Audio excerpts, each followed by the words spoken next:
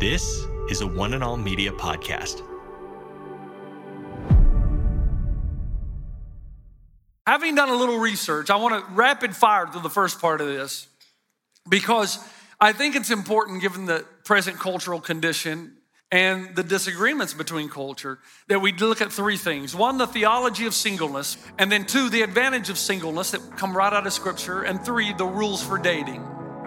Today with Jeff Vines, pastor, apologist, and Bible teacher.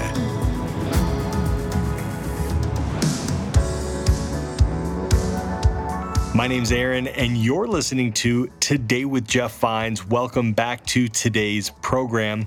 You may have caught some of this new series called Powerhouse about building your home into a powerhouse based on God's plan. If you want to catch up and listen to all of the episodes in this series, you can find the whole series wherever you listen to podcasts. Just search for Today with Jeff Vines. For today, we're hearing the rest of a message from 1 Corinthians on the theology of singleness, the advantages of singleness. Yes, to my single friends listening, there are advantages, and some rules for dating. Don't tune out. This message is for everyone, whether you're single, married, or divorced. There's something to be gained from this episode. Here's Pastor Jeff.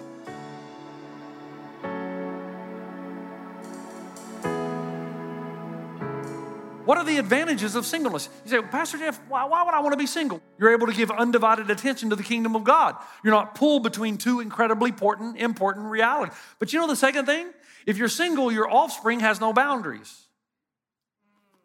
What?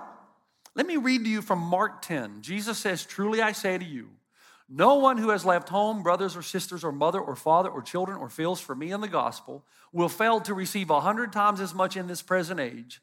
Homes, brothers, sisters, mothers, children, and fields, along with persecution, and in the age to come, eternal life. What's he talking about? Well, this combats the idea that if I don't get married, I won't have a family. You'll have a much larger family and have a greater potential to go deeper with many more people. As a single person, you've got much more time to invest in a much wider family than you could ever imagine. Your brothers and sisters in Christ. When I lived in Africa, there was a lady by the name of Hazel Mansell from New Zealand. And she came to Africa at the call of God and started a little Sunday school called Makakoba Sunday School in the town of Bulawayo.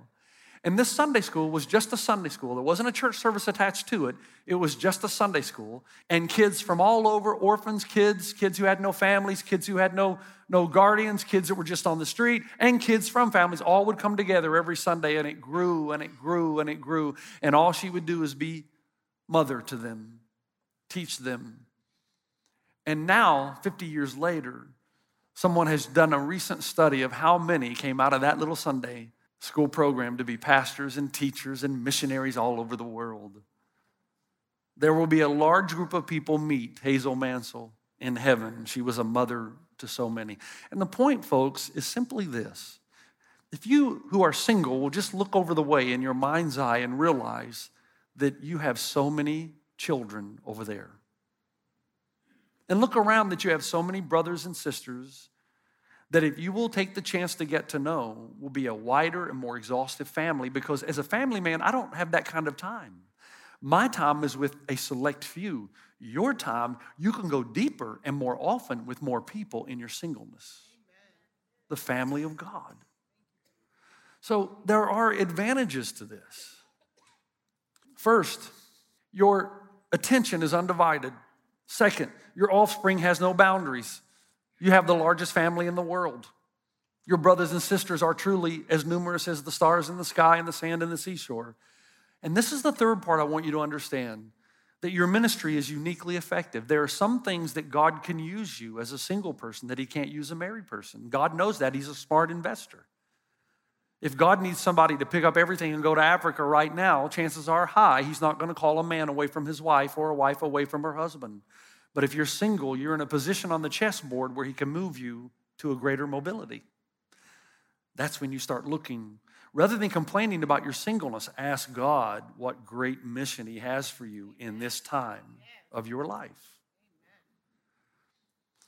And it also gives you an opportunity to be a great testimony to people concerning purity, how you're able to live the life that you live in your singleness. That's why Paul wrote a letter to young Timothy and said this, don't let anybody look down on you because you're young, but set an example for the believers in speech, in conduct, in love, in faith, and purity. So that the bottom line of singleness means that singleness doesn't necessarily make anybody better suited for ministry. It's not better than being married, just as being married is not better than being single.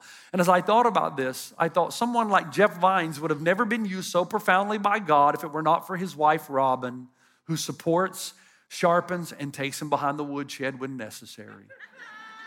But nor would someone like John Stott. Do you know who John Stott is? One of the greatest theological treatises concerning the cross of Jesus Christ, prolific writer. Nor would someone like John Stott, who is single, he would have been so profoundly used by God if it wasn't for his singleness, enabling him to give himself so deeply to so many people in so many places. And then can I mention some others? Have you ever heard of Mother Teresa? How about Joni Eareckson Tada? You say, well, she was married, but she did amazing ministry long before she was married. And Elizabeth Elliot, perhaps her most effective ministry occurred in her singleness. So first, your attention is undivided. Second, your offspring has no boundaries. Third, your ministry is uniquely effective.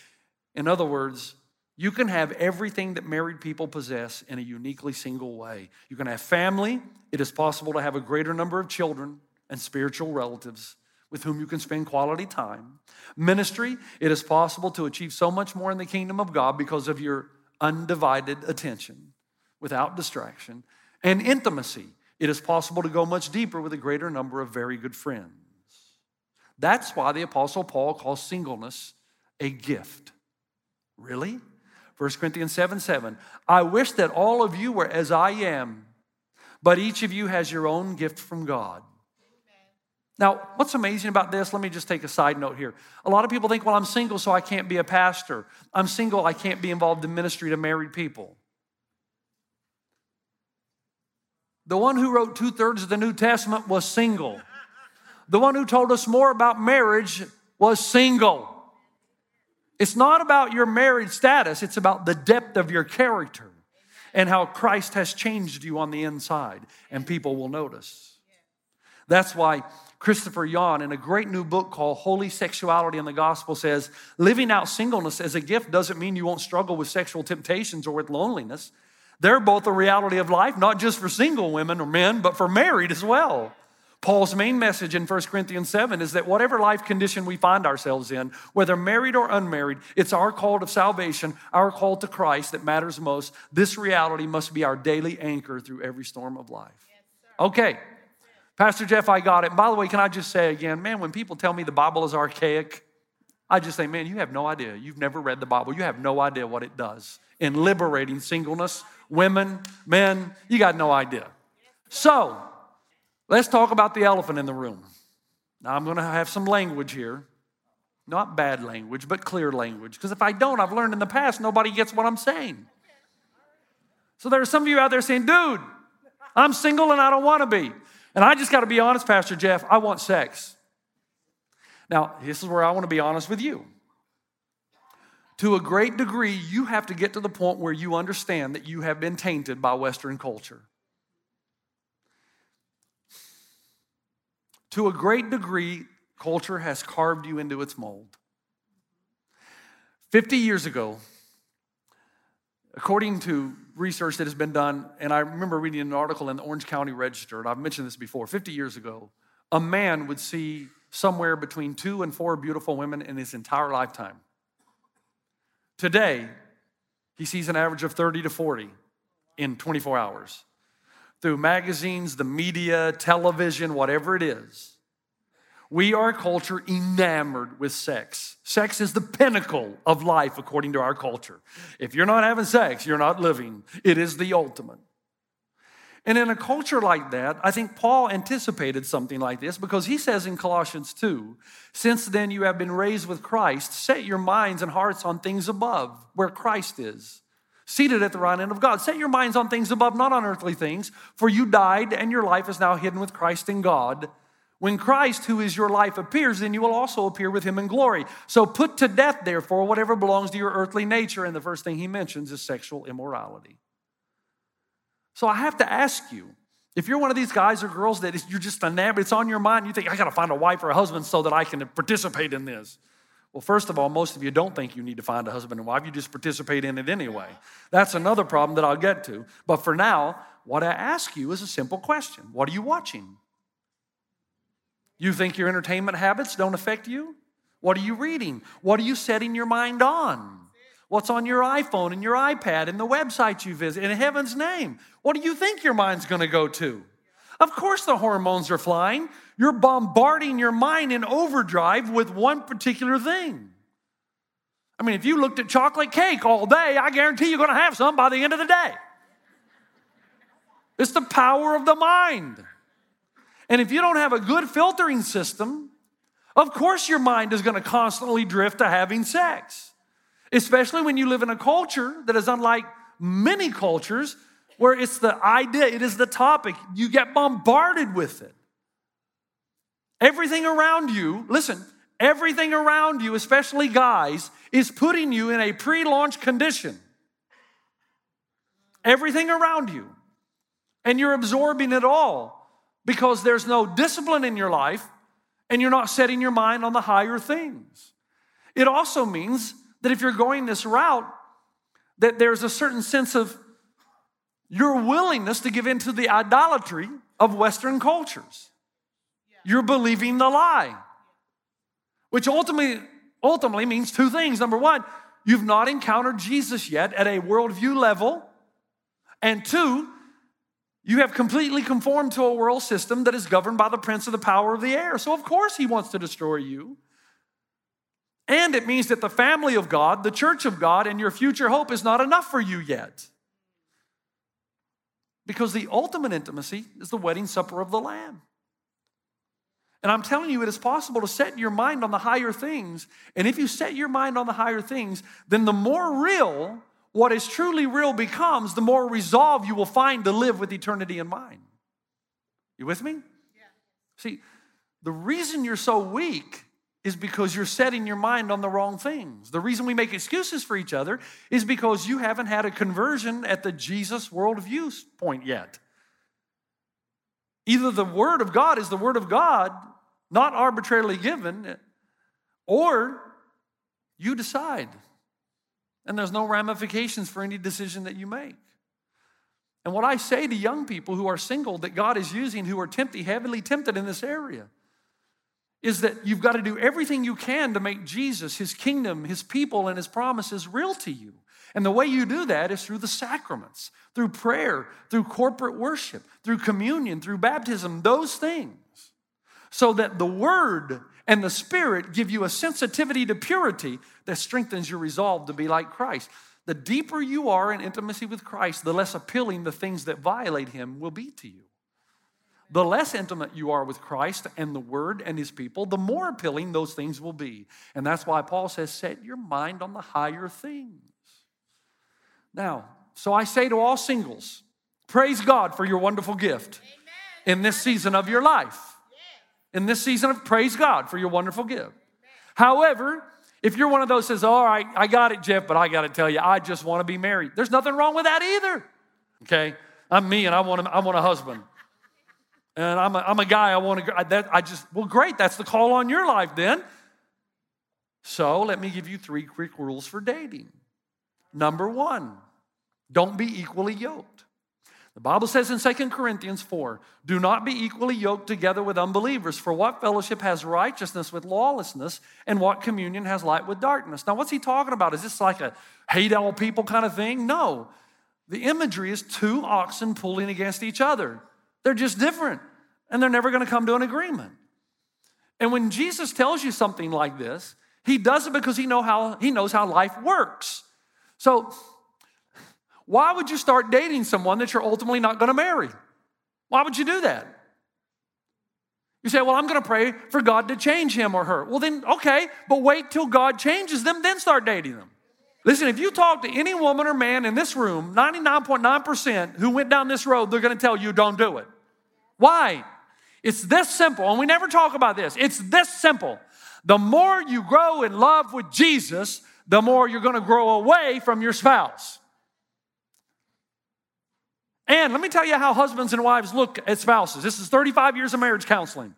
When you grow deeper into your relationship with Christ, they're going to see that as adultery. 3 reasons. 1, Christ and his church are too powerful a mistress. When you say, honey, I'm going to church again, I'm going to Bible study again, I'm going to do my life group again, there comes to a point where they say, man, you're cheating on me. No, they literally think, not literally with the physical side, but they're thinking, you love church more than me. You love the people of God more than me. You love your Bible more than me. And they're right. So the more you grow in love with Jesus, the more you grow away from your spouse to a real degree. Now I know the Apostle Paul gives you information, hey, stay in the relationship, and he does. Once you're married, stay there. But he also says, don't do it. Don't do it. Because what does light have to do with darkness? 2, let me tell you something. To be intimate, truly intimate, is to be fully known. You cannot be truly and fully intimate with somebody who does not fully know you.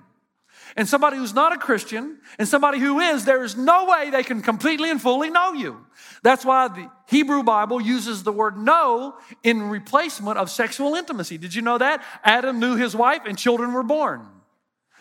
Full and complete intimacy is to be fully known by the other person. That can never happen when one person is completely and fully in the arms of Jesus, lives for Jesus, and the other person does not, because they simply don't understand who you are.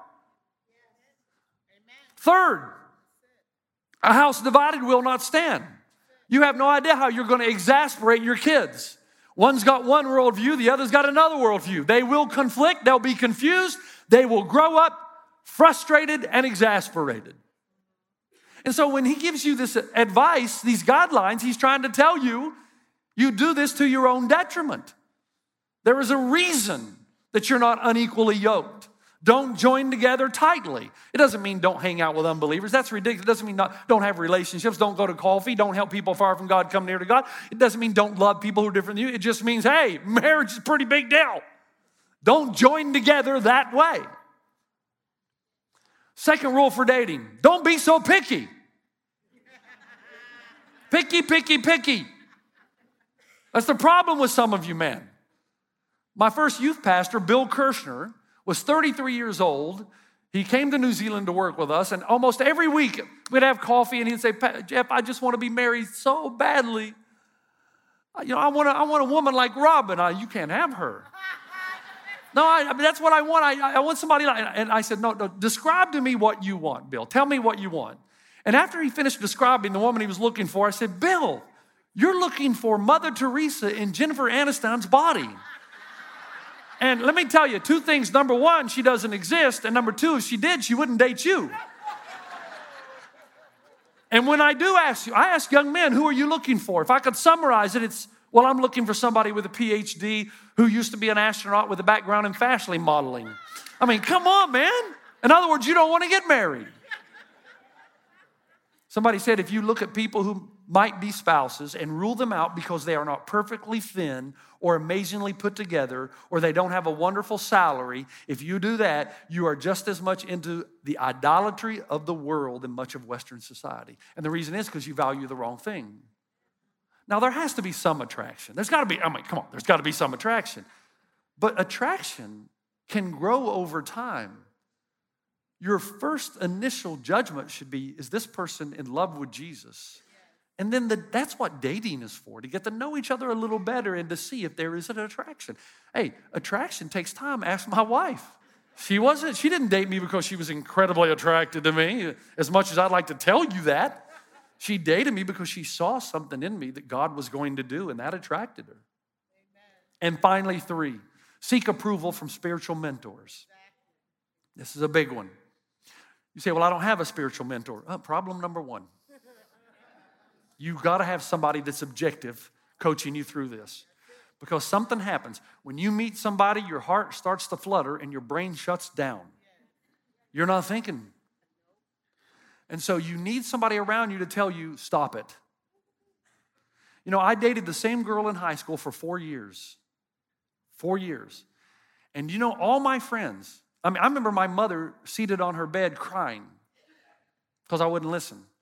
And my friends, even my secular friends said, Jeff, what are you doing with her? And of course, I was so enamored with her looks, my brain had shut down.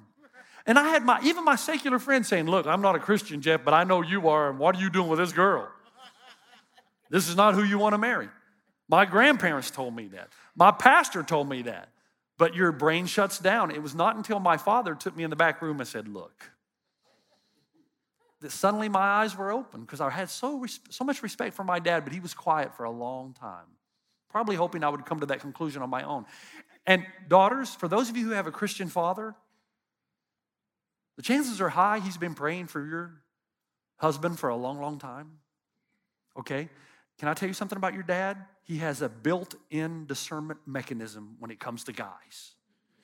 He has this little lazy detector in him.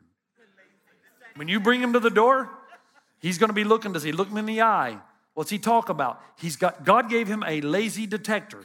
He knows if you marry this guy, you're going to be working to support him all your life, or if he's going to really be a good spiritual leader for you and is going to take good care of you and you of him. Lazy detector. Listen to your father. If he's a Christ follower, now don't let him determine everything, but if he's a Christ follower, give him an audience. Because I sat in the corner of my daughter's bedroom all of her life from the time she was about 4 years old and prayed, God, when the right one comes along, give me the message that I can affirm. So any of you young guys who have seen my beautiful daughter, don't think about showing up at my door and saying, God has sent me. Because I know.